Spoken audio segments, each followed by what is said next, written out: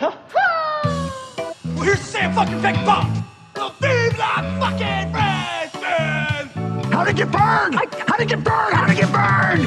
That's what she was there for. That was the plan. Give you a boner. And you got one. Hi, fucking yeah! A, B, C, D, E, F, G, H, I, J, K, L, M, N, O, P, Q, R, S, T, U, V, W, X, Y, Z! Hello and welcome to episode 108 of The Complete Works Season 1, a deep dive into the career and films of actor Nicolas Cage. My name is Mike Smith, and joining me on this journey into the world of true Cagedom is my friend, co-host, and fellow Cageaholic, Mike Tricio. How you doing today, Mike? I'm doing just great. It's always exciting to be back here in Season 1 of the pod. However, I will say I'm here in this episode in particular under protest. I want that on record at the top. I think we are straining the credulity of the phrase featuring Nicolas Cage. I mean, from what I understand, and I don't think you could actually tell this from the movie, from what I understand, he did shoot something for this. No, impossible. I don't believe you. There's no way. Yeah. So we're back with a new Nicolas Cage episode. Last week we did a Jeff Goldblum episode, which was the first Goldblum episode we did in basically a little bit over a year. Yeah. This is the third Nicolas Cage episode we've done this year, Mike. He just won't stop. Let us be free.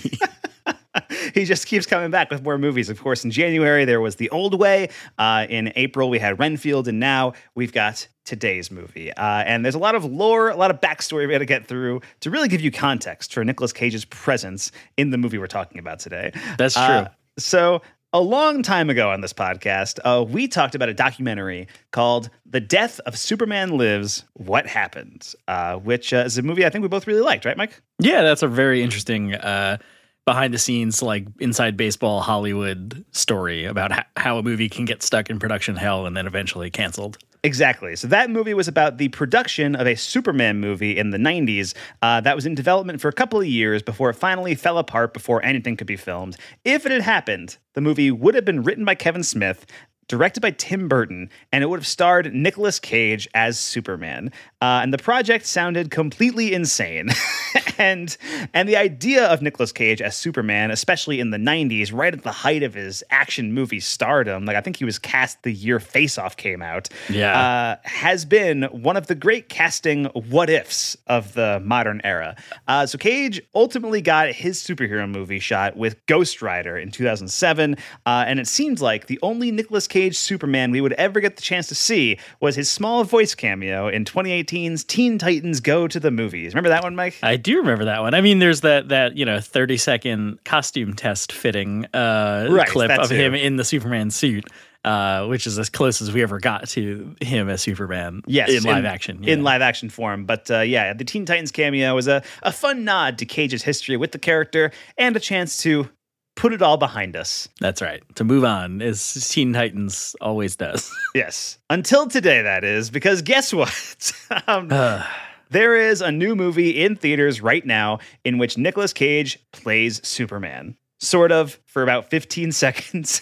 And he's so poorly digitally de-aged that you might think you're watching a PS4 game when he's on screen. Nevertheless, he did shoot something for this movie, which means we have to talk about The Flash. Tell me something. You can go anywhere.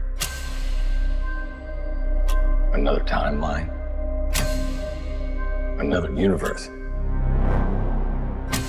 So why do you want to stay and fight to save this one? Because this is the world where my mom lives.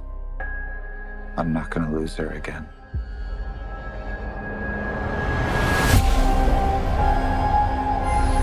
Time has a pattern that it can't help reliving. Different people, different worlds, drawn to each other like magnets.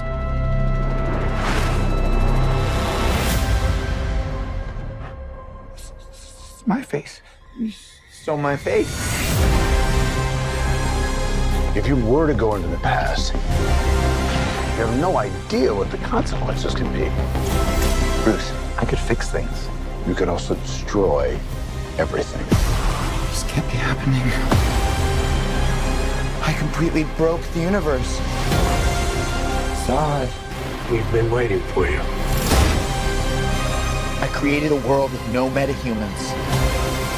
And now there's no one to defend us. Want some help?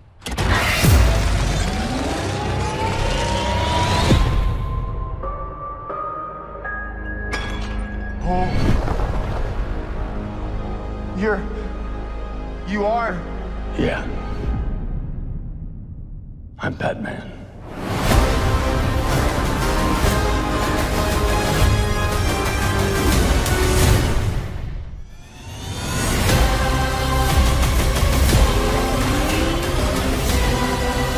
If I can't undo what I did,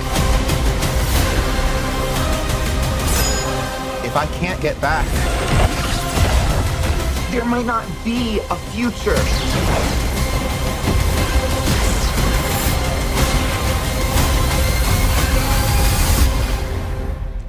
What's the play? Batman, what do we do? We try not to die.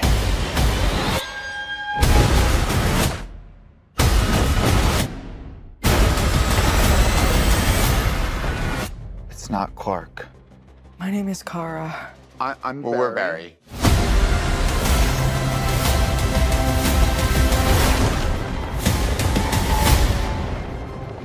Barry, what are you doing? Our kids are gonna want to see this. PS4 is generous, one.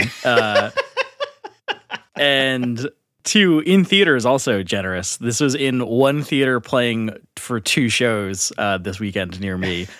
So I barely got to see this in time to record this for the podcast. Ah, man. Well, I'm glad you made it in time, Mike. Yeah, glad they got me $15. Yeah. So talk about a movie that really languished in development hell for a really, really long time. They first started trying to make a Flash movie back in the 1980s. You didn't know it went that far back, did you? I didn't. I should have, though, because the Flash and timelines. But exactly, yes. So the 1980s was when they kind of started to try it, but they really started to get serious about it. Back in the mid-2000s, WB hired David Goyer to write the film after his work on Batman Begins, and he was hoping for Ryan Reynolds to star as the Flash because the two worked together on Blade Trinity. That's a different timeline. Yes, sure. I mean, yeah, this would have been, pre X-Men Origins Wolverine, like pre-Deadpool, pre-Green Lantern. Like this would have been like Ryan Reynolds coming off of Waiting kind of thing. Yeah. That would have been Ryan Reynolds for the Flash, and yeah, that would set the timeline off in a very different direction. That didn't pan out. They got Sean Levy to sign on as director, who is the director of the then recent hit Night at the Museum, and who is actually currently directing Deadpool 3. Speaking of, yes, but all of their plans were wrapped up in George Miller's Justice League movie, which never got off the ground, but was envisioned as a movie that they could start with and then spin off all the characters from. And so that movie actually cast Adam Brody as the Flash before it, too, was ultimately scrapped. The George Miller Justice League movie never happened. There's lots of circles, lots of layers going on here. Yes, exactly. So yeah, that never happened. Finally, Man of Steel came out in 2013, and WB quickly used the film as a springboard for a larger DC universe. Production was underway for Zack Snyder's Batman v Superman: Dawn of Justice, a movie which attempted to do a quick introduction for every member of the Justice League before the Justice League movie came out the following year. And so our modern version of the Flash was introduced in a brief cameo from Ezra Miller, who also made a cameo in Suicide Squad that year, and then finally got a larger role in 2017's Justice League, which underperformed and nobody really liked it. It turns out we're still living in the Snyderverse all these years later. No matter how hard we try, we simply cannot escape the Snyderverse. No. I think this movie is basically the last dying gasp of the Snyderverse. Yeah. But the original plan was for a solo Flash movie to come out in 2018, a year after Justice League. But with the DC universe floundering, it kept getting pushed back and retooled and cycled through a ton of different filmmakers, including Phil Lord and Chris Miller, who left the project to go work on Solo, a Star Wars story, and we know how that turned out. Yep. Seth Grahame-Smith, the writer of Pride and Prejudice and Zombies and Abraham Lincoln Vampire Hunter. Rick Famuyiwa, the director of Dope, who has since become pretty involved with The Mandalorian. And John Francis Daley and Jonathan Goldstein, who recently directed Dungeons & Dragons: Honor Among Thieves. And they still have a story by credit on the finished product of The Flash, by the way. Other directors approached who ultimately turned it down include Robert Zemeckis, Matthew Vaughn, Sam Raimi, Mark Webb, and Jordan Peele. Wow. Just go through all the comic book nerd people you can think of, just begging, please save this movie. Yeah, that is essentially what happened. And finally, in 2019, Andy Muschietti, director of both of the It movies, took over production, and everything was set to begin in January of 2020. So naturally, the pandemic happened. Yeah, of course, yeah. And it delayed everything again. During this time, it was kind of decided to use the Flash movie as a soft reboot of the DC Extended Universe, specifically adapting the comic Flashpoint and using it as a way to keep the stuff people were responding to in the DC movies, like Gal Gadot's Wonder Woman, Jason Momoa's Aquaman, or Margot Robbie's Harley Quinn, and get rid of what people weren't liking in the DC movies, like the Zack Snyder kind of nihilistic worldview, Henry Cavill's Superman, and Ben Affleck's Batman. But the hierarchy of power in the DC universe just kept on changing. Oh, man. And in 2022, James Gunn and Peter Safran were brought on as co-heads of DC and essentially announced their intention to do a stronger soft reboot of the DC universe. Yeah. Beginning with a new Superman movie called Superman Legacy, which James Gunn would write and direct. And they just recently announced that they just cast that movie. David Cornsweet and Rachel Brosnahan are playing Superman and Lois. David Cornsweet, a guy that nobody really knows. He was in Pearl last year. And yeah, but I think Superman is typically just like, it's usually an unknown actor. You know, yeah. It's not usually a name. And Rachel Brosnahan, of course, from Marvelous Mrs. Maisel, which that seems like really good casting for Lois Lane.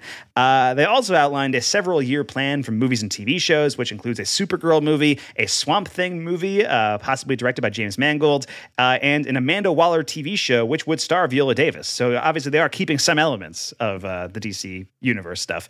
So while The Flash was still being used as a soft reboot, it is now in the weird position of essentially setting up a reboot that was originally envisioned before James Gunn took over, and the changes that we're going to get now, I think, are going to be a lot more drastic than what we see in this movie or what was originally planned. But that's pure speculation. Who's to say what will actually happen? Yeah, it seems like a reboot to nothing now. Yeah. Like, we're resetting everything. We're going to start from here. Yes, exactly. JK, we're doing something completely different anyway. Also, it's also weird that Ezra Miller has been playing the Flash since 2016. They first showed up in Batman vs. Superman, and then Suicide Squad and Justice League. And then I believe they also popped up. They had a cameo in like the DC CW shows, like during one of the crossover things. Isn't there a Flash show in that, though? Yes, there was. And that Flash show, really good. For the first few seasons at least, that show was pretty fun. But yeah, there's one of the like Crisis on Infinite Earths, like multiverse kind of thing. That was like, okay. The Flash meets the Flash kind of thing. Got it. So they did that, and then I think they made a cameo on Peacemaker. But like, really, they've been playing the character for like 8 years, almost never for more than a minute at a time. Like. The Flash is just too fast. He's only can only be in a movie for a minute. I also have not mentioned yet that during all of this, Ezra Miller essentially went on a years-long crime spree. Yeah. That has seen them accused of everything from assault, burglary, disorderly conduct, harassment, and the grooming of minors. So, that was an uphill battle the movie had to fight against, too. Yeah. Just any potential, like, I don't know, goodwill is the right word, but like interest in Ezra Miller as like a celebrity or star, just completely quashed, I'd say. Yes, evaporated for sure. So, yes, Nicolas Cage appears in this movie as Superman, alongside several other CGI recreations of old Supermans, like George Reeves and Christopher Reeve, Helen Slater as Supergirl, Adam West as Batman, and Cesar Romero and Jack Nicholson as the Joker. Ezra Miller plays... you're trying to Jack Nicholson? Remember where the Jokers show up. I remember hearing their voices. I guess that counts. I think that's probably what it is. I don't think they actually appear on screen. Maybe Cesar Romero does. I don't think they do a CGI Jack Nicholson. Ezra Miller plays two versions of Barry Allen, one from the present and one from the past / alternate universe. Sasha Calle makes her film debut here as Supergirl, and the biggest casting thing that was meant to build hype for this movie, Michael Keaton returns to the role of Batman in a major supporting role over 30 years since he last played the role in Batman Returns. So that's a weird thing where it feels like that should be a big deal. And for whatever reason, watching the movie, I was like, yeah, all right. I mean, I feel like maybe I'm just tapped out on nostalgia. I think that's it. I think that's what it was. If this happened a few years ago, man, people would be going nuts. Yeah, I saw a good tweet that I think kind of summed it up. It wasn't specifically about this, but it was about the casting announcement for Deadpool 3 that Jennifer Garner is back as Elektra from Daredevil, of course. And I saw the tweet was like, they're now going to movies people don't like because the nostalgia well is so tapped. Yeah. And that's really how I felt just during every frame of this movie. Not to get into my thoughts already, but yeah, it's like, it's Michael Keaton, baby. Let's do it. Yeah. And it's just like, nothing. Yeah, that should feel like a bigger deal than it is. And unfortunately, it's not. I do think, and Michael Keaton was also supposed to be Batman in the Batgirl movie. He filmed stuff for Batgirl, which is no longer being released. Yeah, that's also a weird thing where, like, the return of, like, arguably the most iconic Scream Batman. I'm still a Christian Bale guy, but like Michael Keaton, like, looms large over the Batman, live action stuff. Like, the return of your live action Batman, like the most iconic guy to don the suit, you could scrap that for a tax break. It's like, it's weird. It's a very weird thing. Just taking the file Batgirl _final.mp4 and dragging it into the recycle bin. Yes. On the Warner Brothers mainframe. Yes. So from here, Ron Livingston appears as Henry Allen, Barry's father, actually replacing Billy Crudup, who played the role in Justice League, which is also weird to recast in this movie specifically because that's supposed to be the same universe. Right. And there's a bunch of different recasts that happen in alternate universes, but this is supposed to be the same one. There's like a weird continuity thing there. But yeah, and there's a Cage reunion here, Mike, since Ron Livingston was also in Adaptation. So throw that out there too. I was more excited about Ron Livingston than I was about Michael Keaton. I was pretty pumped to see Ron Livingston too, Mike. He's somebody I always get excited about. I'm not entirely sure why. I always like him. He's I just a good love guy. that guy. Yeah. And then Maribel Verdú from films like Y Tu Mama Tambien and Pan's Labyrinth plays Nora Allen, Barry's mom. That's where she's from. Yep, there you go. And returning from past DCEU movies, we've got Kiersey Clemons as Iris West, who is in Justice League. Michael Shannon as General Zod, reprising his role from Man of Steel, and making this a three-peat Cage reunion, by the way, because he was in World Trade Center and Bad Lieutenant Port of Call New Orleans. Wow. Yes. Anya Trow as Farah Ul, Zod's second in command. Ben Affleck as Batman. Gal Gadot as Wonder Woman. Jeremy Irons as Alfred. And in some uncredited cameos, Jason Momoa as Aquaman. Tamora Morrison as Tom Curry, Aquaman's father. And George Clooney as Bruce Wayne, reprising his role from Batman and Robin. Yeah. Also, Nikolai Coster-Waldau from Game of Thrones plays a guy that Barry steals a piece of pizza from. I thought that was him. I was like, what the fuck is... I'm pretty sure that was Jamie Lannister. I believe that's because I think he's in Mama, the horror movie that Andy Muschietti directed back in like 2013. So I heard that was pretty good. I saw that in theaters and liked it a lot. I have not seen it since, but I did like it back in the day. So yeah, Nikolai Coster-Waldau is there, and also Andy Muschietti cameos as a guy that Barry steals a hot dog from as well. I feel like you were about to say something before I talked about Nikolai Coster-Waldau. I think about George Clooney. Maybe George Clooney. That was kind of cool that he's in it. I don't remember what I was going to say, though.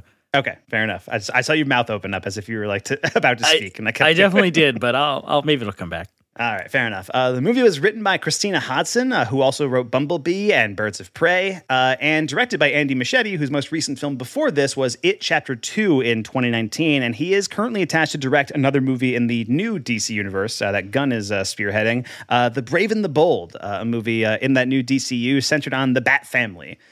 So Batman, Robin, Batgirl, all that kind of stuff. I believe the idea is to cast entirely new people for that one.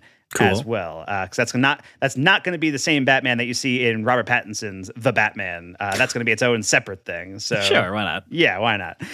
The Flash was released on June 16th, 2023. Opened to number 1 at the box office, but performed way below expectations.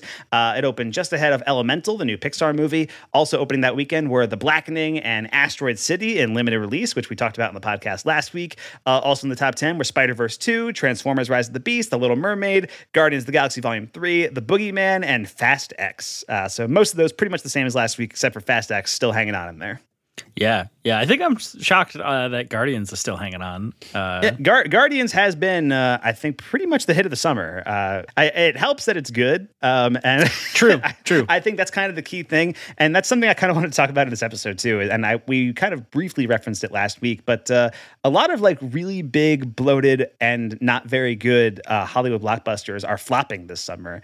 And the ones that tend to be that are pretty good, like Guardians 3 or Spider-Verse 2 or whatever, they're doing well. And it's kind of encouraging to see. I feel like there's maybe a discrepancy happening in terms of like a sea change in like how movies are made and what people are willing to go to the theater for. And I feel like people you can't just like trot out old IP and expect people to show up for it anymore. I think that's kind of what it is. Yeah. I think we're living just in a tired society that's like, fuck this, to a lot of stuff. And it's interesting. You would think one of these like business school people that runs these studios would realize like, maybe if we stop making like one or two $200 million bets, we can make 10 $20 million bets, and only one or two of them need to be a success. Like fund the smaller movies and you can make more of them, I guess is what I'm like. You would think somebody would realize that at some point. Yeah, exactly. Like I think maybe there should be like, still like one movie that, you spend a lot of money on, you're hoping is a big thing. But like, most of your slate should be, mid to low budget kind of things where you can like, hey, if this is a big hit, we're going to make so much money off this thing. Like and that'll pay for the rest of these, that kind of thing, which is, how movies used to work. Right. It used to be how it all operated. And then it didn't. But I think this year we've seen, Ant-Man and the Wasp underperform. We've seen Indiana Jones underperform. The Flash underperformed. I think Flash, is considered like an outright bomb. Like it's not doing well. And even like the Little Mermaid, the live action Little Mermaid, which, previous Disney live action remakes have been slam dunks at the box office, despite how like creatively bankrupt they were. This one I think is still doing okay in the US, but like globally it's really not doing very well. Wow. And so I think there is a little bit of a sea change happening, and I think it'll take a few years, but hopefully that means stronger, better movies going forward. Who knows? Because even within franchise stuff, we've had a lot of good franchise stuff this year, and they've all done well. I think John Wick 4 was great, Creed 3 was great, Evil Dead Rise, which was supposed to be an HBO Max thing they put in the theaters, that did really well. Even I think Insidious 5 came out this weekend, and I don't think that one is actually supposed to be very good from what I read. But because they spent so little money on it, it made $30 million this weekend. And it's like, hey, it did well. It did well. The Blumhouse method, right? Like just make a bunch of micro budget shit. And if one or two of them explode, then you're doing it. Exactly. You're killing it. I don't know. We'll see what happens. Plus, we're going to, I think, towards the end of this year, approach the end of the pipeline as far as stuff already made before the writer's strike. So we'll see how that'll affect things, as long as they don't just immediately pivot to AI generated garbage, which one might argue is what The Flash is. But we'll see. So the IMDb plot synopsis for The Flash reads: Barry Allen uses his super speed to change the past, but his attempt to save his family creates a world without superheroes, forcing him to race for his life in order to save the future. So Mike D, you've kind of given some hints throughout this first 20 minutes, but what are your overall thoughts on the Flash movie? My overall thoughts on the Flash movie, it's just bad. Just what a waste of everything. I don't think it's like irredeemable. I think there are sections of it that are fun and funny, and I was having a good time. But I think it's 2.5 hours long or something like that. It's just way too much going on, and it feels like poster child for just like bloated superhero CGI filled garbage, to the point where we're redoing the climax from another movie as the climax of this movie, to a movie that I think people didn't really like.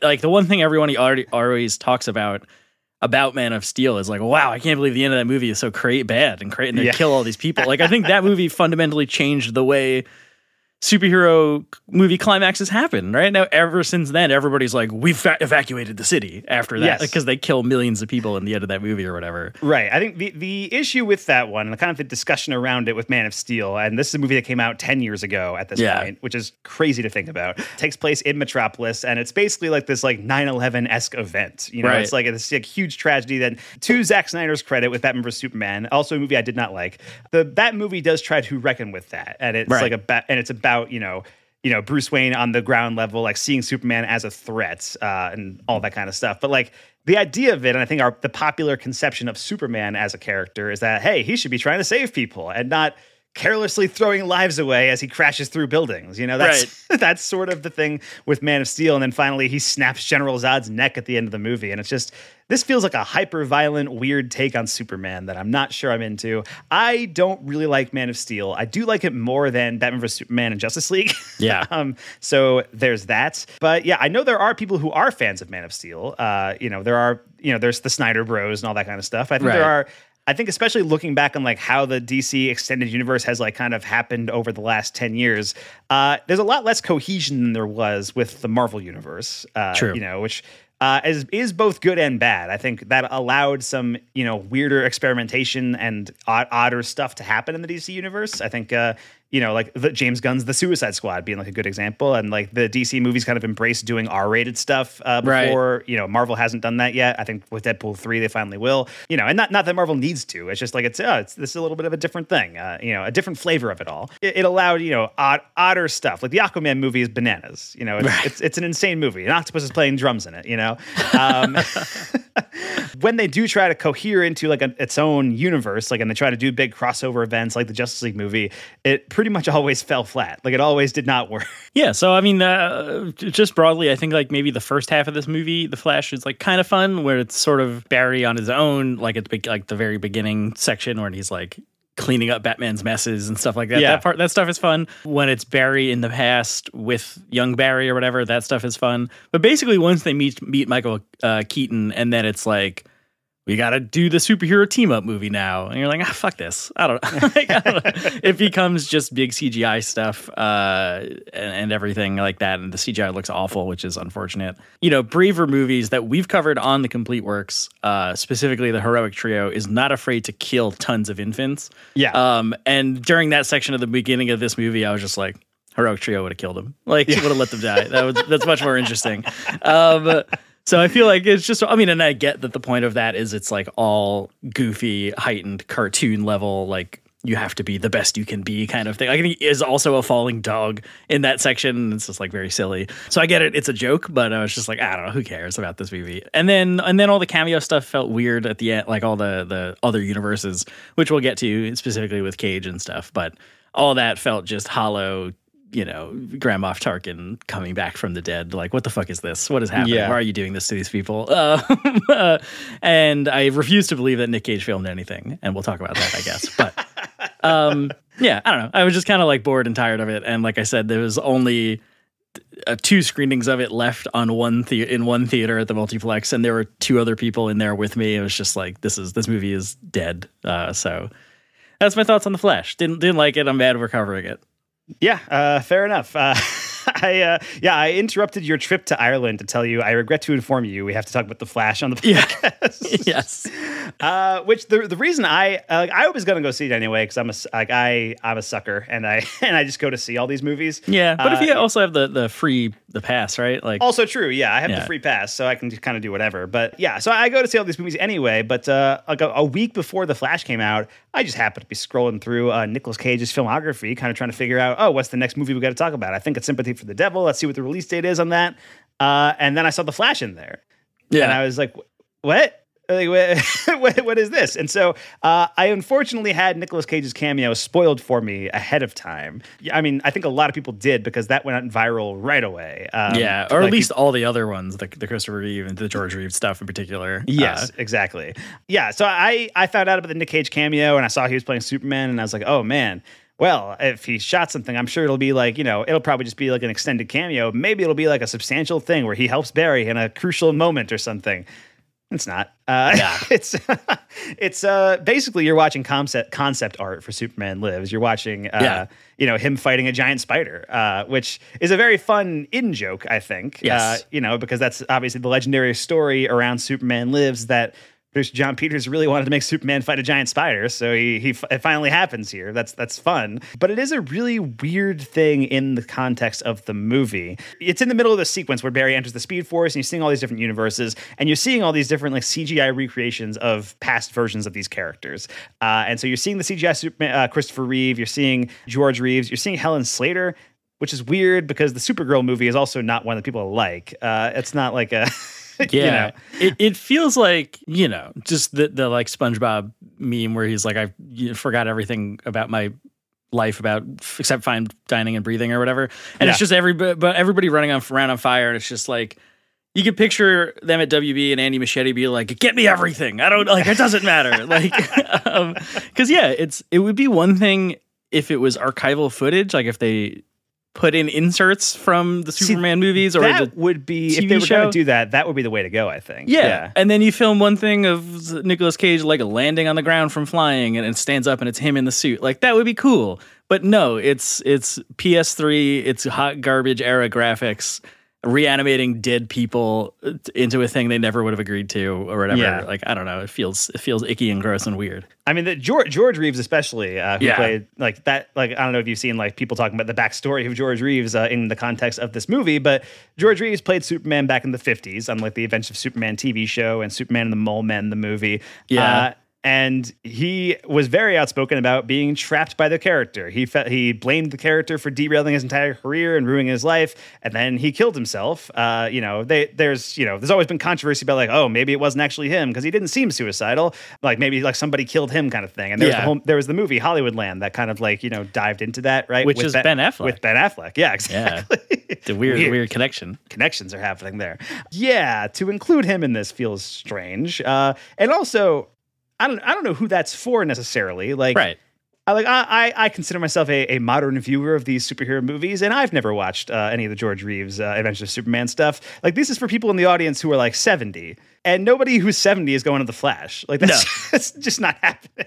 Yeah, it feels weird to include him. And then even the Nick Cage extended sequence is like, who is this for? Because he gets the longest thing. He's battling the spider, which is cool. Because we saw that documentary and covered it on the podcast, and like we are like super aware of that story and that whole thing. But for like, imagine you're 13 or whatever, and you're going to see The Flash because you love comic book movies, and I'm like, what the fuck is this? Yeah, like this whole section. And that's the one that gets the biggest spotlight. Like that's like it ends on Nicolas Cage. Yeah. Like that's the weird thing. And so you have these like. Christopher Reeve, the most iconic Superman, ever, like still yet to be topped. Maybe David Cornsweet can get there. Who knows? Maybe. But yeah, then it ends on Nicolas Cage, and I love Nick Cage, and it's ostensibly fun to see him doing this. Yeah, I say ostensibly because it's one of those things. Like by the time that happened, I was just kind of like, man. I mean, maybe if I hadn't spoiled it for myself like a week ahead of time, maybe this would be like a fun surprise. But watching it, like it just feels like okay, this is like. The 8th cameo in this cameo brigade of, and all the other cameos put me in a bad mood because of what they did.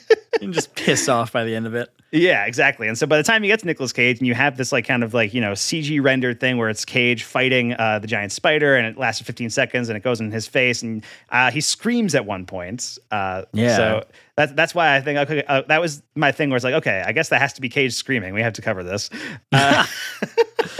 I can't even remember if he screams or what he says. Yeah, he just screams. He never says anything. He never has any dialogue. Oh, okay. He just screams at one point and then that's it. The rest of them are just standing there. Like they're not doing anything. They're kind of just standing and watching their universe collapse. And it's like, well, I guess that's all we can do. And yeah, Nick Cage is fighting the giant spider and that's it. But it gets the biggest spotlight. And it is one of those things where it's like, yeah, like we know about this. Yeah. We're aware of, Nick Cage's Superman. That's a fun in joke. If you put that in there, like in the middle somewhere, that could be fun. But for it to center on that, general audiences are not going to know what this is. Like why? Like they're going to be confused as to why Nicolas Cage is there. Right. Like why is he Spider-Man in this? That's so strange. Superman. It's for Superman. He has been Spider-Man. He's fighting his spider. That's why I said that. Why is he Superman? Very strange. Within the runtime of this movie, I got fatigued with superhero stuff. It's just like I'm checked out of these things, which is unfortunate. But like it does the Michael Keaton of it all, like himself, not to pivot away from the Nick Cage stuff, but it's kind of this similar thing where Michael Keaton himself wasn't that fun for me, but like the iconography and imagery of his Batman was kind of cool. Like when they whip the cover off the Batmobile and it's the one from his movie, you're like, sure, that's fucking cool. The shot of him, of them like parachuting out of the bat plane, whatever they call it, Batwing or whatever the hell it's called, and it's like silhouetted against the full moon, so it's like that creates the logo. I was like, that's kind of cool. Like some of that stuff is fun, but then also Michael Keaton's Batman is fighting as if he's 20 years old because it's just an animated fight. All of the fight scenes are animated. Nothing is real in them. Yeah. So he doesn't look like a 65-year-old Michael Keaton or however old he is. Like he's never once portrayed as like too old for this shit at all. And then becomes hollow. It wraps back around again to just becoming a hollow emptiness. And I also was confused about whether this Michael Keaton Batman was supposed to be the same Michael Keaton Batman that we watched in the Tim Burton movies. I mean, it can't be because it's not that Gotham. Right, exactly. I mean, so there's like a throwaway line at one point where he's like, "Oh yeah, I cleaned Gotham up. I did too good of a job as Batman, and now there's no crime." Yeah. And it's like, oh, all right, sure. Yeah, it was a weird thing where it's like, why are you bringing back Michael Keaton if it's not going to be the same Michael Keaton that was in the first two Batmans, right? Yeah. It's weird because it's his vehicle, it's his Batcave. He says lines from his old movies. Yeah. They turn "you want to get nuts, let's get nuts" into like a real dramatic callback kind of thing, which it references those movies in that way, but like in terms of the character, in terms of the way it's portrayed, it never feels the same as it used to, which you compare it to like, Spider-Man No Way Home when they bring back Tobey Maguire and Andrew Garfield. They are very much recognizably like, oh no, those are supposed to be the guys from those movies. Right. Yeah, 100%. This movie could have used, because I know you're on the Christopher Nolan rewatch, and I saw you just watched Tenet recently. Yeah. It could have used a scene where a scientist just turns to the camera and says, "Don't try to figure it out. It doesn't matter." And then I would have been like, okay. I need somebody to tell me that, and then I'm okay. I need the movie to acknowledge that it doesn't really make sense and that it's fine. Because otherwise, you get wrapped up in these weird logic things. We're like, well, which Batman is this? Are you telling me Barry Allen was in the Tim Burton movies and we just never saw him? That kind of in that universe. Yeah, and then does the Tim Burton movies are supposed to lead to Man of Steel? Like, is that... Because he cleaned up Gotham, we get Superman. And there is one really funny scene at the beginning of this where when Wonder Woman shows up at the end of that big chase scene and stuff, and it has the lasso of truth around Bruce Wayne, like helping him save him from falling off the bridge. And he's like, well, if I really want to end crime, I should end poverty. Like have him acknowledge that, like, yeah, he has the means to do it. He just wants to beat up poor people. Right. Which is fun. And that's when it's doing that kind of stuff in this movie where it's like kind of just playing off the kind of absurdity and a little bit of goofiness of the whole superhero situation. It's fun. Like in particular, the scene where it's Barry and all the roommates, and they're doing the like Eric Stoltz is Back to the Future thing. Like that whole bit is like fun. I had a good time with that stuff because it's just like silly. But then it's like pivot to like, oh, General Zod's going to end the world again. You're just like, ah. Yeah. It is weird that like, he changed the universe, and like the only meaningful changes that like really happened are like his mom was still alive, and also Eric Stoltz was in Back to the Future. Like that's but that is a fun, like, it's fun that that's like the hint that he gets that like, oh, this is the wrong universe. Like the universe is wrong somehow. Yeah. So and they kind of like go through like, oh yeah, Michael J. Fox, the star of Footloose, right? Like that's no, that was Kevin Bacon. Oh, Top Gun. Yeah. Like that. All that was fun just because that's silly. But yeah, it's just like, all right, I don't know. We've done this. How many times do we have to have somebody explain to somebody timelines? I don't know. It felt like there was a pause for applause when Michael Keaton says "bingo, multiverse" or whatever, like when he's like, using the spaghetti to explain how it happens. Oh right, yeah. And he's like, and that's how you get the multiverse. And you're like, why are you pausing here? Why is there a beat for this? This is weird.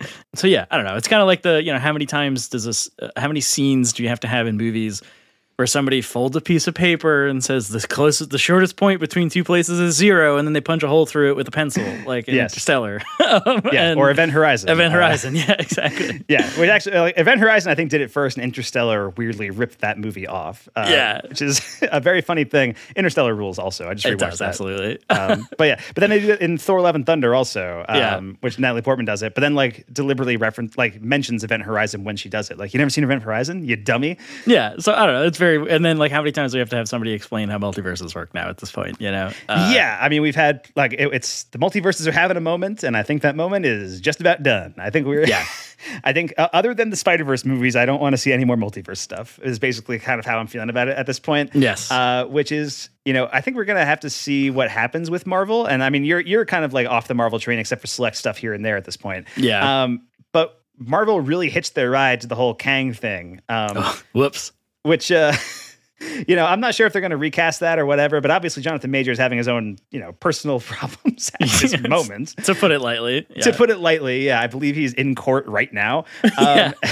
And so, so they really hitched their ride to the whole Kang multiverse thing. And I'm really curious if they're going to either recast that role or if they're just going to put their heads down and try to keep going, or if they're going to pivot entirely, because I think a lot of their movies are starting to underperform. Ant-Man did not do well. Doctor Strange and Thor 4, they both kind of underperformed as well. I think Black Panther did okay, like decent, but like the trend is downward, you know? And I think people are kind of getting sick of A, the multiverse stuff, B, the endless glut of content that we're kind of getting with movies and TV shows. I'm currently watching Secret Invasion, which I'll talk about on Mike Might Go to the Movies, but that show, it's really boring. And it shouldn't be. It's a show with Sam Jackson fighting shape-shifting aliens. Like that should be a slam dunk, you know? Yeah. And so really weird how that's all kind of happening. Hitching their ride to the multiverse stuff is maybe not the best idea. I think we're kind of getting sick of it. I think that Deadpool 3 might be like the last gasp of multiverse stuff. And I believe that movie will, like, you know, make fun of it all. Like, you know, it's Deadpool. And I did see the idea, and there's like a lot of rumored cameos that are going to be in Deadpool 3, which happen like every Marvel movie now. Like the rumors kind of fly about which who's going to show up. I remember when like Doctor Strange was coming out, there was like rumors that like Tom Cruise was going to be there as an alternate version of Iron Man or something, and that didn't happen. But Deadpool 3 is bringing back Hugh Jackman as Wolverine. Obviously, they just mentioned they're bringing back Jennifer Garner as Elektra, and I think the idea of it might be to like do a multiverse for all the failed X-Men heroes. Or the failed Fox heroes, like X-Men, Fantastic Four stuff, which that could be a really fun way to make fun of the whole multiverse thing if they do that well. So we'll see how that goes. But I do think the multiverse stuff has a limit on it. Like I feel like people are done with it. You know, we gave the Oscar to Everything Everywhere All at Once, and now we can move on. Yeah, and I think I even remember us talking about, was it Everything Everywhere All at Once? I don't remember. So probably something like along those lines. And we knew that the wrong lesson that the studios and everybody would take away from it would be the multiverse thing and not like an amazing character story. Right. And yeah, I mean, using multiverse stuff in the original context of this movie, or the original plan to like soft reset a lot of things for the DCEU, and like that's like a pretty clever, I don't know if it's not clever, but like it's a pretty good way to do that within the context of like a major studio tentpole franchise. Be like, wibbly wobbly, it's different people now. Yeah, like the continuity still matters, but it's different now, you know, that kind of thing. Yeah, that's fine. You know, that would have been cool. Yeah, and pretty in keeping with how comics have worked for the last like 40 years too. Yeah, but I think we're at a saturation point with a lot of this stuff. Outside of the multiverse thing, just in general. So we'll see what happens, I guess, with that. And I am excited for the James Gunn stuff because I did really love the Suicide Squad. I really loved Peacemaker. I'm excited for that. And it might only be the things that he's directly involved with that I'm excited for, actually, now that I'm thinking about it. Whatever he might be doing, I don't know. Sure. But we'll see what happens with the future of the DCEU. But there's a new name for it, too. It's not It's just DCU now, which is kind of what it should have just been from the beginning. It's a weird, but yeah, just DC Universe now instead of DC Extended Universe. I think originally they were like, oh, well, I'll have to differentiate it from the comics, and it's like, oh, I don't know if you do necessarily. It's maybe from with the TV shows also and stuff, because those are all pretty interconnected. Sure. Well, the TV shows were called the Arrowverse. That's right. Because Arrow was the first one, and they all kind of spun off from that.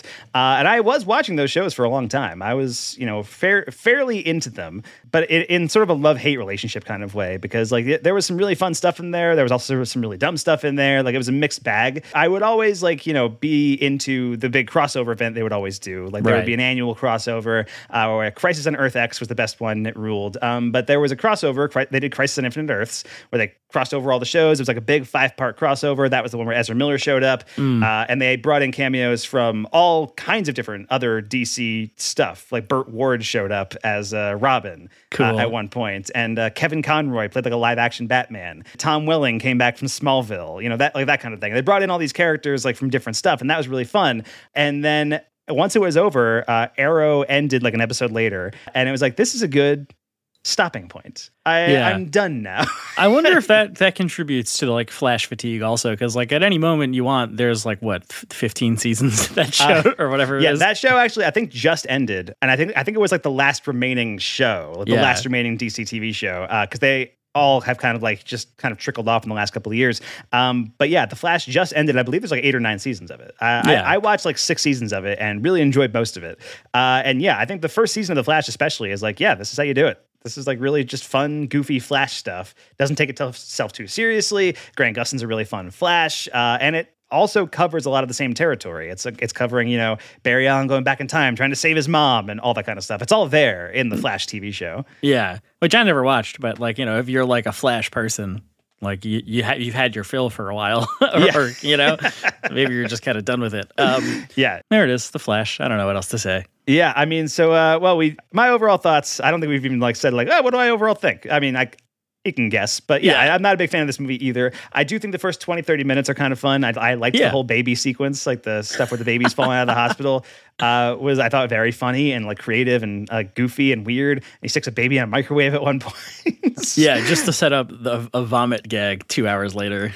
Right. Yes, exactly. And so enjoyed all that. And then, as soon as you get to the other universe, I find Ezra Miller pretty grating in this movie, and you see them twice. There's two Ezra Millers in this movie, and they're both pretty grating, I think. So there's that. Not a big fan of them in this. And, the supporting cast around them, I think it's theoretically fun to see Michael Keaton again, but he doesn't really get anything real to do.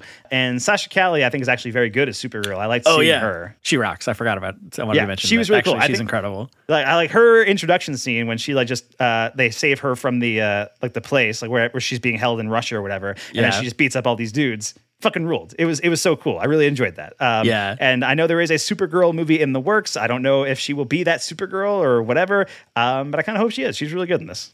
Yeah. That moment actually was like really dramatic and cool, where she's been kept in this like concrete Siberian bunker or whatever, and they bring her outside in the shadow the sun moves just enough that she gets like a pinky in the sunshine, and then it's just like boom, and she's like up and doing it. I was like, that actually really rules. This is cool. Yes. Yeah, it was really, really fun. And then the movie does a weird thing where like they make it so that in every universe, both her and Michael Keaton's Batman die over and over forever. Yeah, just perpetually die nonstop.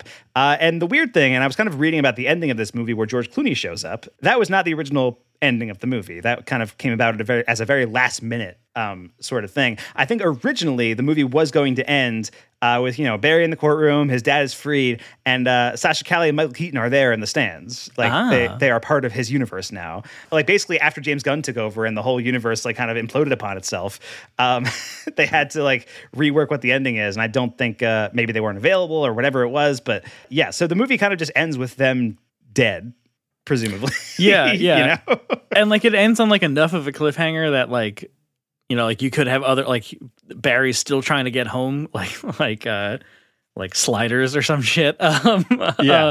Or like this is just Quantum Leap. Yeah, Quantum Leap. Yeah, exactly. Or this is just kind of the end, and like Barry is now in this universe instead, and like that's it. Because that was like a pretty fun reveal where he's like, the courtroom exonerates Ron Livingston, and then Bruce Wayne calls him, and he's like, "I'm pulling up right now," and the door opens, and you're like, "Okay, well, which one? Who is it gonna be?" And it's George Clooney, which is pretty fun. Yeah. And Ezra Miller drops the F-bomb, which is like funny, I guess. I don't know, like who the fuck is this guy? And it's like cut to black. So yeah, I don't know, like whatever. Basically how it feels. Because also like where's George Clooney's universe now? What is this? Like what? Right, exactly. And I mean, it's weird because in Batman and Robin, that's supposed to be a sequel to the Michael Keaton ones. They just recast. Right. It's not. That's supposed to be the same universe. It's same Commissioner Gordon and same Alfred in that movie. And it's the same Robin from the previous movie, from the one with Val Kilmer. That's just how the 90s worked. Yeah. It's one of those things where if you think about it too hard, none of it's going to make sense. But yeah, it's I think a fun idea to have George Clooney pop up at the end, but it sort of establishes like, oh, this is Bruce Wayne in this universe now. And it's like, okay, well, if that's Bruce Wayne in this universe now, is George Clooney going to be in more of these movies? Right. Because I really doubt it. Like, I don't think that's going to happen. They might have been archival footage from a Nespresso commercial that they just CGI'd the background into. There's George Clooney and Danny DeVito is right behind him. Exactly, yeah. Who was the Penguin once. That's right. So it would work. It's all coming together. You know what? Actually, secret masterpiece, The Flash. I guess we got to talk about like specifically the Nick Cage stuff, which we're an hour into this episode and we haven't even done the actual format of the episode. What did you think of Nicolas Cage in The Flash, Mike? This is bullshit. That's all I got to say. It's not really him. There's no way. I don't believe you. Whatever they say is a lie. I will tell you this on Wikipedia. It mentions like, okay, Nicolas Cage makes a cameo as his alternate version of Superman, all that kind of stuff. Cage shot his scenes through volumetric capture, and CGI was used to de-age him, is what they say. So they shot his scenes through volumetric capture, which is basically like the Mandalorian, the thing with like the green screen behind him that has like all the displays and all that kind of stuff. So theoretically, Nick Cage shot something, but then they see, I don't know why they felt the need to de-age him. Like it would have been fine just seeing normal Nick Cage as Superman. George Clooney's old. Michael Keaton's old. Exactly. So yeah, a very weird thing. But yeah, they use CGI to de-age him to make him look like he does in the Superman Lives test footage, I guess, because he has the long hair again. It's like the same suit. Yeah, the suit that ends like a couple inches too short, so like there's just a lot of chest hair sticking out of the top. Yes, yeah. So again, as a Cage aficionado, a theoretically very fun cameo. Yes. I wish they could have done more with that, and maybe not de-aged him in that way. Yeah, it feels real weird. And yeah, I mean, it's just like we're stretching, I think, the definition of a cameo, just putting in a. Like if it was archival footage, now obviously for Nick Cage, like what archival, like was it going to be the test footage? Like what is that going to be? That would be hilarious if they just showed the test footage with like Tim Burton poking around him, like, I think it's going to be pretty good. Yeah, that would be hilarious. But like in that kind of situation, like maybe, but this feels even more hollow to me, where it's just kind of like we have created a thing whole cloth that didn't exist, and we're telling you it's the person. Like, yeah. Stop it. What are you doing? Words mean things is what I'm saying. Exactly. And I feel like we haven't even like really scratched the surface on how ghoulish all these cameos are. This is why the writers are on strike. This is 100%. Like, this is it. And yeah, I mean, we've seen this kind of thing happen in a few other movies. I think you mentioned Grand Moff Tarkin in Rogue One. We saw like there was like a CGI Leia in Rise of Skywalker, which was kind of used to complete her performance in that movie, right? Yeah. Or no, she died before they could shoot anything for that movie. Actually. I think that's all footage from Last Jedi. Yeah, I think whatever footage she's actually on screen for in Rise of Skywalker is footage from Force Awakens and Last Jedi. Yeah. And then there's like a CGI version of her in there. And in Rogue One, actually, there's a young CGI Leia in there. And then recently in Indiana Jones and the Dial of Destiny, there is a de-aged Harrison Ford in the first 20 minutes of the movie. I feel weird about it. I mean, bringing people back from the dead, not a fan. Not big on that. And I think I think the worst case of this, it might be The Flash now, but like a couple years ago, there was Ghostbusters Afterlife, and there was a CGI Harold Ramis where they brought him back as a literal ghost, and I was horrifically upset by it. It's really bad. I've always said about Afterlife, if it wasn't a Ghostbusters movie, it'd be pretty good. Like I think if it wasn't trapped by being a Ghostbusters thing, it's well made, it's fun, but every time it like does like a Ghostbusters lore thing or treats Ghostbusters like it's Star Wars, it's just God, I don't like it. And there's too much love for all kinds of different brands at this point. I think that's like the brands love themselves too much. Yeah, is part of it too. But yeah, with the de-aging stuff, I feel like if it's done well, it can be fine if it's a living person who is de-aged. I think Marvel did a pretty good job of this for a while. I think Sam Jackson in Captain Marvel looks pretty good. He looks good in that movie. I think, and before that, there was like a couple of attempts at it with like Michael Douglas and Ant-Man or like Kurt Russell in Guardians 2. And they for the most part looked pretty good. And I feel like in the years since, de-aging people has looked less good, overworked VFX houses or whatever it is. But like watching Dial of Destiny and seeing the 30-year-old Harrison Ford in the first 20 minutes of the movie, it's weird because they don't change his voice. So it still sounds like 80-year-old Harrison Ford. Do you know if it was still Harrison Ford filming that and then they just de-aged his face, or do they use a younger actor? Because I remember people talking about that with The Irishman, I think. Oh, sure. Where it's the de-aged Robert De Niro stuff, who's supposed to be 30, moving like he's 80. Yes, and that is a thing in The Irishman, but the thing is, The Irishman rules. But I just mean it creates this weird, like, uncanny valley response where you're like, this isn't what my eyes are actually seeing, so it feels weird. It does, and I think in The Irishman, I was able to kind of buy it, mostly because he doesn't do all that. Like, I think he like kicks somebody once or something. There's like kind of a kicking thing. This is a full-on Indiana Jones action set piece that has him jumping on top of a moving train and like doing all this stuff and punching out Nazis and stuff. And it still sounds like 80-year-old Harrison Ford, but it looks like 30-year-old Harrison Ford. I think it is technically good, but because I know that Harrison Ford is not 30 years old anymore, and I know what Harrison Ford looks like now, it looks wrong, you know? Like, there's that uncanny valley aspect of it that I couldn't get past in the first 20 minutes of Dial of Destiny. It just felt weird. So, yeah. And then when in The Flash, when it's like Christopher Reeve popping up and it's like, okay, he gets on screen and then that's it. He doesn't do anything. He just kind of stands there, you know? Yeah. Which is like, I guess, theoretically better than trying to insert him into a full-on scene. Right. But why feel the need for this? Why are we doing this? Yeah. Yeah, it's very strange that they're all just like within that scene with like the universes colliding and stuff. They're all just kind of like looking at a tear in reality into other universes. Yeah. So it's like a bunch of dudes looking through windows at each other. Yeah, and you're not trying to help. Like they're Superman. Right. That too, yeah. So it feels very much just like, do you like this one? Ooh, what about this guy? Yes. Ooh, isn't this fun? And if you're gonna do that, like, why not go all the way? Right. You know, why not have the other Superman, like Brandon Routh, have him show up? What's he doing? You know? Yeah, I mean, Brandon Routh was on the CW shows for a while. Oh, he was really? a different character, but he did play Superman again in the Crisis on Infinite Earths nice crossover, cool. which is pretty fun. But like, also, you know, just throwing this out there.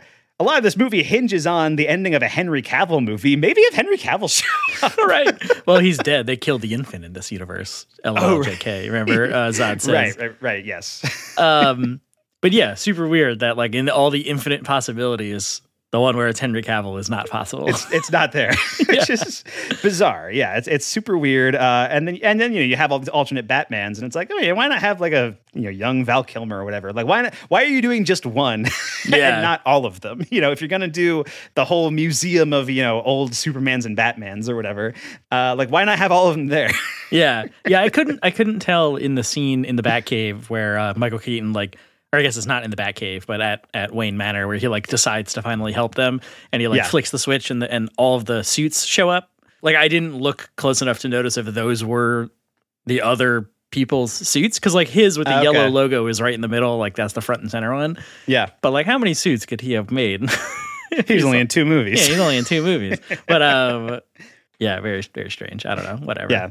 I will say, having just done my Christopher Nolan rewatch, as you mentioned before, I've recently rewatched all of the Christian Bale Batman movies. I'm glad those movies were untouched. I'm glad those movies remain on their own.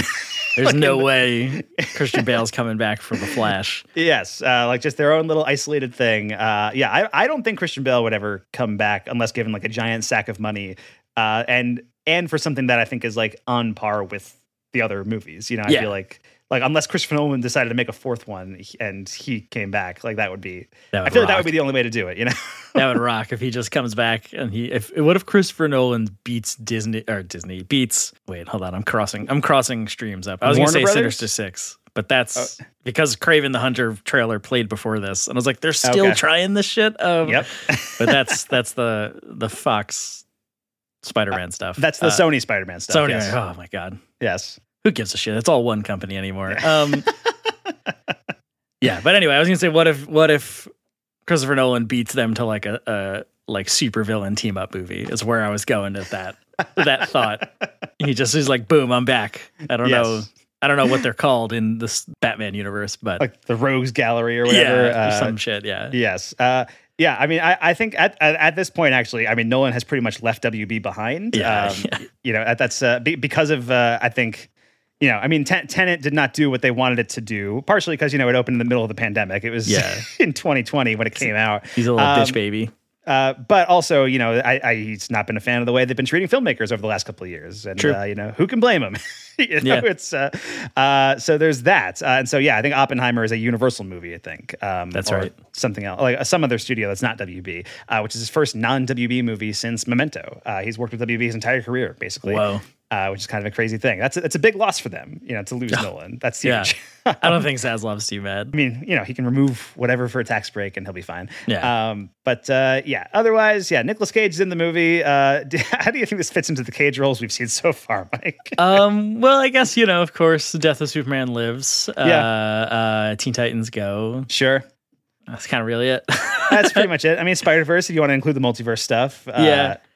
He's somebody that I'm trying to think of other roles, because it's interesting with where Cage and Goldblum are in their careers, as far as people we've covered. They're both in like 10th build and featuring Nick Cage and featuring Jeff Goldblum, like status in their careers. So I'm trying to think if Nick Cage has had any other moments where he's really just this kind of like 10-second cameo, 30-second cameo. The only one that comes to mind right now is Never on Tuesday, Mike. Yes. Which the complete opposite end of the career spectrum, but you're correct. Yeah. Yes. Which never on Tuesday, he pops in for like 30 seconds, does a weird voice, has a goofy nose, and he's done. That's a Rifkin joint, right? Was that a Rifkin That joint? is, I believe, directed by Adam Rifkin as well. Directed by, I think directed Written by. by something. I don't remember. Yeah, but, he was definitely involved, and I'm pretty sure he actually directed it.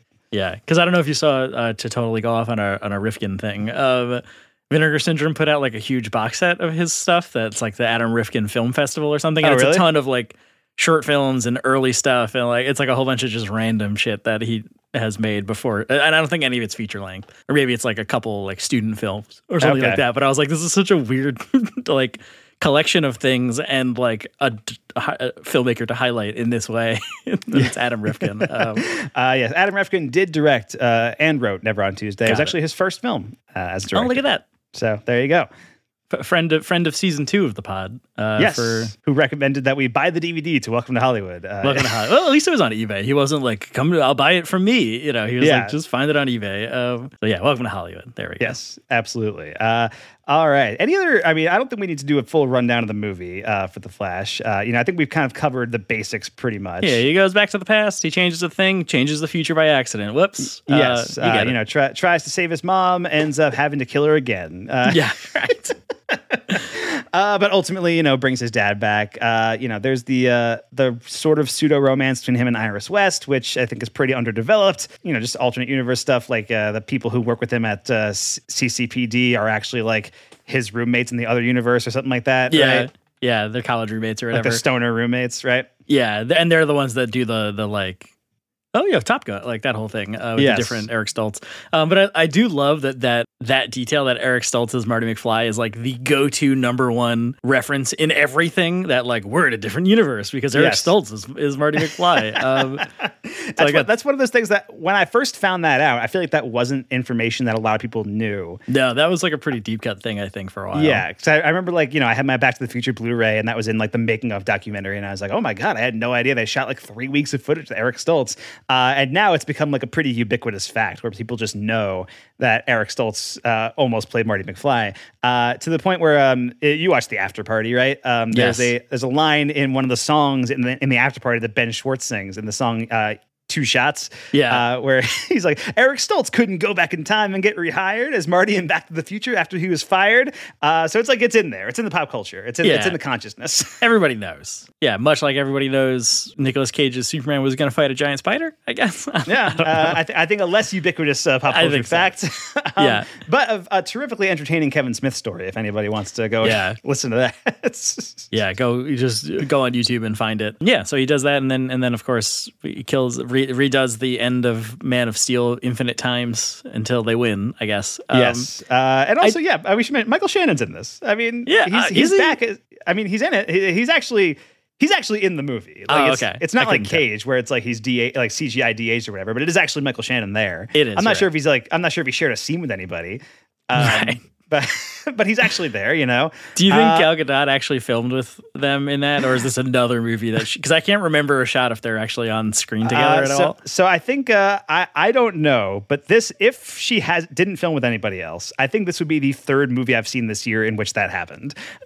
Because the same thing happened in Shazam: Fury of the Gods, where she popped up as Wonder Woman again and saved the day. The same thing happened in Fast X, where she shows up as Giselle at the very end, and both of those were like.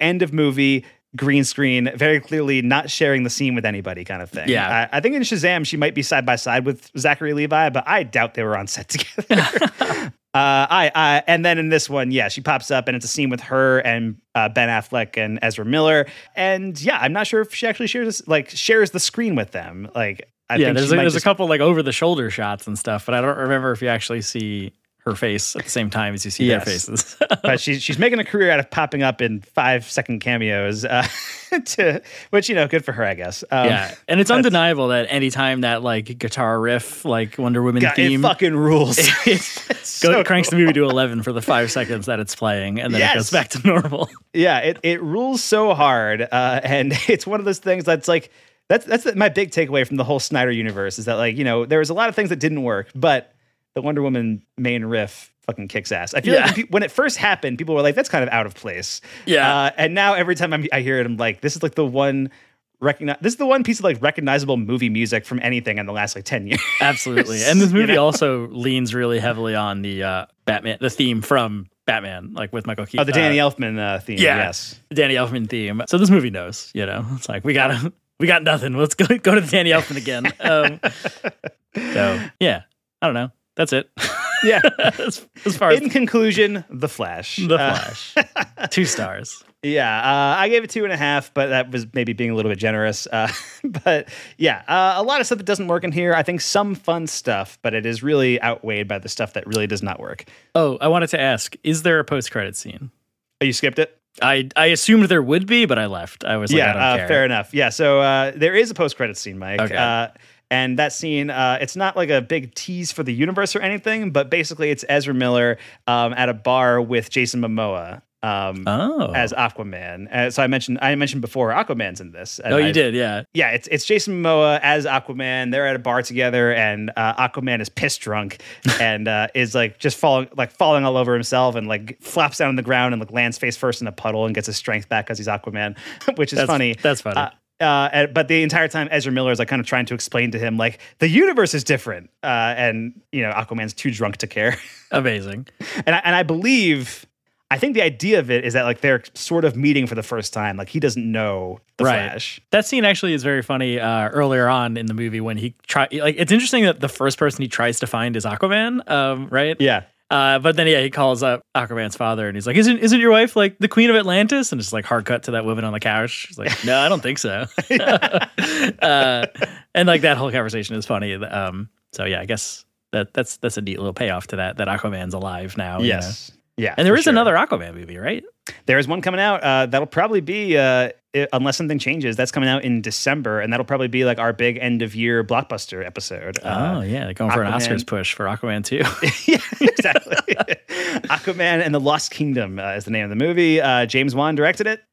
So we'll see how it goes. I really wasn't a big fan of the first Aquaman, but I know enough people that liked it a lot where I'm like, I'm going to give it another shot before Aquaman 2 comes out. I don't think I've ever actually watched the whole thing. I think really? I caught like the middle 30 minutes or something on HBO and was like, I don't care enough, except for the Adonis Patrick Wilson being in it. I never actually like sat down and watched the whole thing. So yeah, I mean, what I do like about that Aquaman movie is that they like kind of briefly reference the events of Justice League, but then they're like, that doesn't matter. It's otherwise like an entirely self-contained, like it's its own thing. That's cool. Which is nice. And yeah, Aquaman and the Lost Kingdom, I don't expect will reference this movie at all.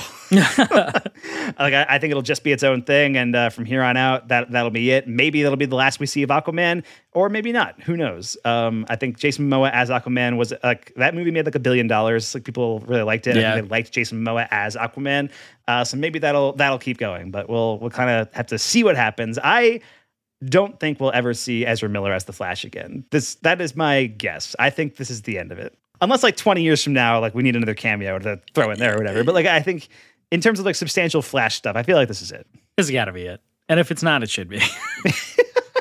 Just let things die. Just, morally speaking, this should be the last time we see Ezra Miller as the Flash. Yeah. What's the line from Star Wars? Let go of the past, kill it if you have to. Let's do that with the Flash. Yeah. Or just the Snyderverse in general. Yes. And I mean, this movie does seem to try to close the book on the Snyderverse in some way. And so we'll see how successful it is at that. I feel like they've been trying to close the book on the Snyderverse for a while. Yeah. And just the Twitter campaigns won't let them. They will not. But we will see what happens from there. But all right, that is The Flash, a movie that is not particularly good, but Nick Cage is in for 15 seconds. So allegedly in for 15 seconds. So we had to talk about it. But let's get into some Letterboxd reviews, Mike. Let's see what the people have to say about this one. I don't know why I thought there wouldn't be Letterboxd reviews for the movie that came out 2 weeks ago. Because no one saw it. Is that? It's been just about a month now, I think, Mike, since The Flash came out. It came out June 16th. I saw it the weekend it came out, and I have basically forgotten almost everything. Yeah. Like details are gone. I have like a vague memory of this, but here we go. It's a 1-star review from Darren to start things off. There's an interesting sequence early in The Flash where Barry realizes that he has effectively rewritten history.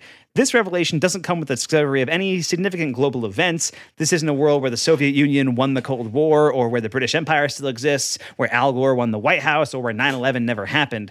Instead, Barry discovers that the universe is broken because intellectual property has been reshuffled. Eric Stoltz starred in Back to the Future, Michael J. Fox headlined Footloose, and Kevin Bacon was the lead of Top Gun. That's the meaningful difference that Barry creates when rewriting history. He effectively shifts through a number of Hollywood what-ifs. If The Flash were a better movie, this might be charming. It might play as a knowing, metafictional joke about the movie as a fan service delivery mechanism. Instead, it serves as something of a mission statement. The Flash isn't a movie, it's a shareholder presentation. It's 2.5 hours of watching a major conglomerate rearrange intellectual property like it's the deck chairs on the Titanic. I think that is the most beautiful way anybody has explained anything. And that is exactly how I felt, I think. That is 100% accurate, I think. Here's a 3-star review from Tyler. The CGI in this movie makes Superman's mustache removal look like a work of art. Remember that, Mike? I do remember that. Speaking of state, or you would have already listened to me begin on Mike and Mike Go to the Movies, my Mission Impossible rewatch. Yes. Okay, fair enough. So we'll be talking about that soon. Here's a 4-star review from David Chen, host of the Filmcast, which you were listening to their episode on The Flash, and yes. You were horrified to find out that they kind of liked it. Yeah, they were sort of positive on it, which is wild. Yes, and I am like 8 months behind on all my podcasts, so eventually I'll get to that and I'll share your rage. But right now, it's a 4-star review from David Chen. An action-packed, crowd-pleasing, and ultimately moving story about one man's quest to undo an unthinkable tragedy, the ending of Man of Steel. Yeah, basically. Also true. Here's a, and also just to throw this out there, I mean, we've kind of touched on this already a little bit, but the way that the movie really hinges on Man of Steel, as if that's a movie that like everybody really likes, is really strange. And it kind of reminded me of how in Avengers Endgame, a lot of that movie hinges on Thor: The Dark World. Yes, absolutely. Which is like one of those things where it's like, okay, I get why it does, because that is like, you know, you had Infinity Stone in that movie. It's important to the overall narrative, I guess. But like, that's one of the worst ones and everybody hates it. Like, why are we spending a lot of time in Thor: The Dark World? Yeah, it's very and like to all of a sudden reveal that like Barry was there too at the end of Man of Steel, but he was too like low powered to he was too shy to be in that movie. Feels very weird. Like, yeah, it's like hilarious that everything important that ever happened to Barry Allen happened on the same day as the end of Man of Steel. Like, he gets his power at midnight that day, and then that morning Zod shows up. Yes, like, okay. All right. And that's also the beginning of Batman vs. Superman too, right? So right. That's a weird thing. I mean, and also, I mean, it was just weird to build the universe out of Man of Steel in the first place. Like, because Man of Steel on its own, it's a pretty standalone movie. Like, I think there's like one reference to like Bruce Wayne existing, which is like you'll have to pause the movie to see Wayne's name on a satellite. On a satellite, yeah, I remember that. Yeah, you know, I think that movie didn't do as well as they wanted it to be, and you know, the Avengers was such a big hit, so they were like, we got to add in all the heroes. we got to do it all. Batman, Superman, it's happening.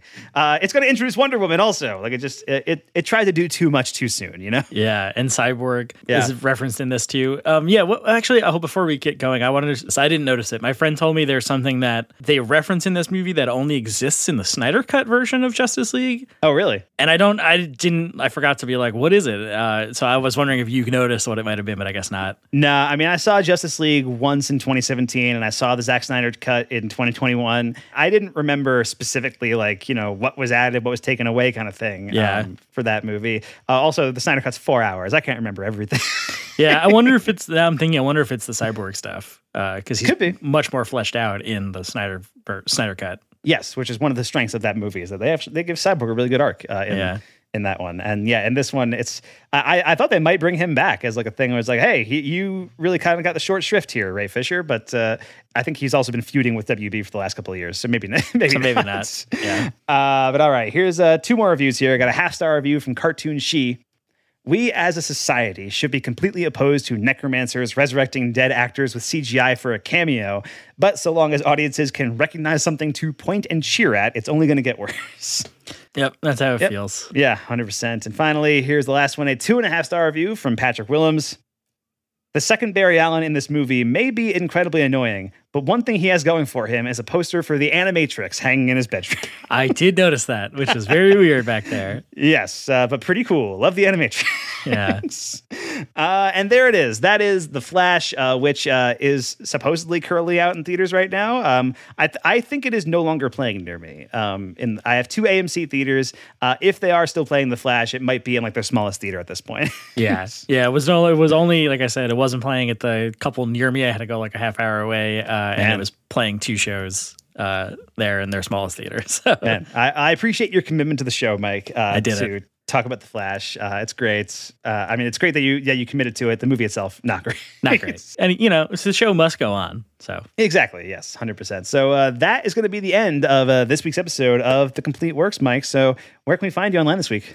You can find me, as long as it still exists, at MD Film Blog on Twitter and at MD Film Blog on Letterboxd. And if you'd like to donate and support the show, you could do that on our Ko-fi page, which is kofi.com/MikeandMikePods. And if you want merch, we have merch available on our Redbubble, which is mikeandmikepods.redbubble.com. Yes, it is. You can find me online at msmithfilmblog on Twitter, Mike Smith Film on Letterboxd, and Radio Mike Sandwich on Instagram. Thanks so much for listening to Complete Works. I'm Mike Smith. That's Mike Decretio. Don't forget to rate and review the show on Apple Podcasts or any other podcast app. And if you want to contact us, you can tweet at us at Complete Works Pod. That's WRKS, no O in the word works. You can find the rest of our podcasts on Rapture Press, alongside many other podcasts about all kinds of movie news and all that good stuff. Our theme song was created by Kyle Cullen. You can reach for your own podcast themes at kylespodcastthemes@gmail.com. And our Nicolas Cage logo was designed by Jacob Honeycutt, or at Jacob Honey on Twitter. Join us next week in Complete Works, because we are returning our attention to Michelle Yeoh. We're going back to our season already in progress to talk about a much better superhero movie. Which one? Guardians of the Galaxy Volume 2. One of the best, some might say. I would say the best MCU movie that has ever existed. Yes, good. I love Guardians 2. I'm very excited to talk about it. I have a distinct memory of seeing it in the theater and being like, holy shit, that's Michelle Yeoh. Yeah. And so it really feels like we're coming full circle here to talk about Guardians 2.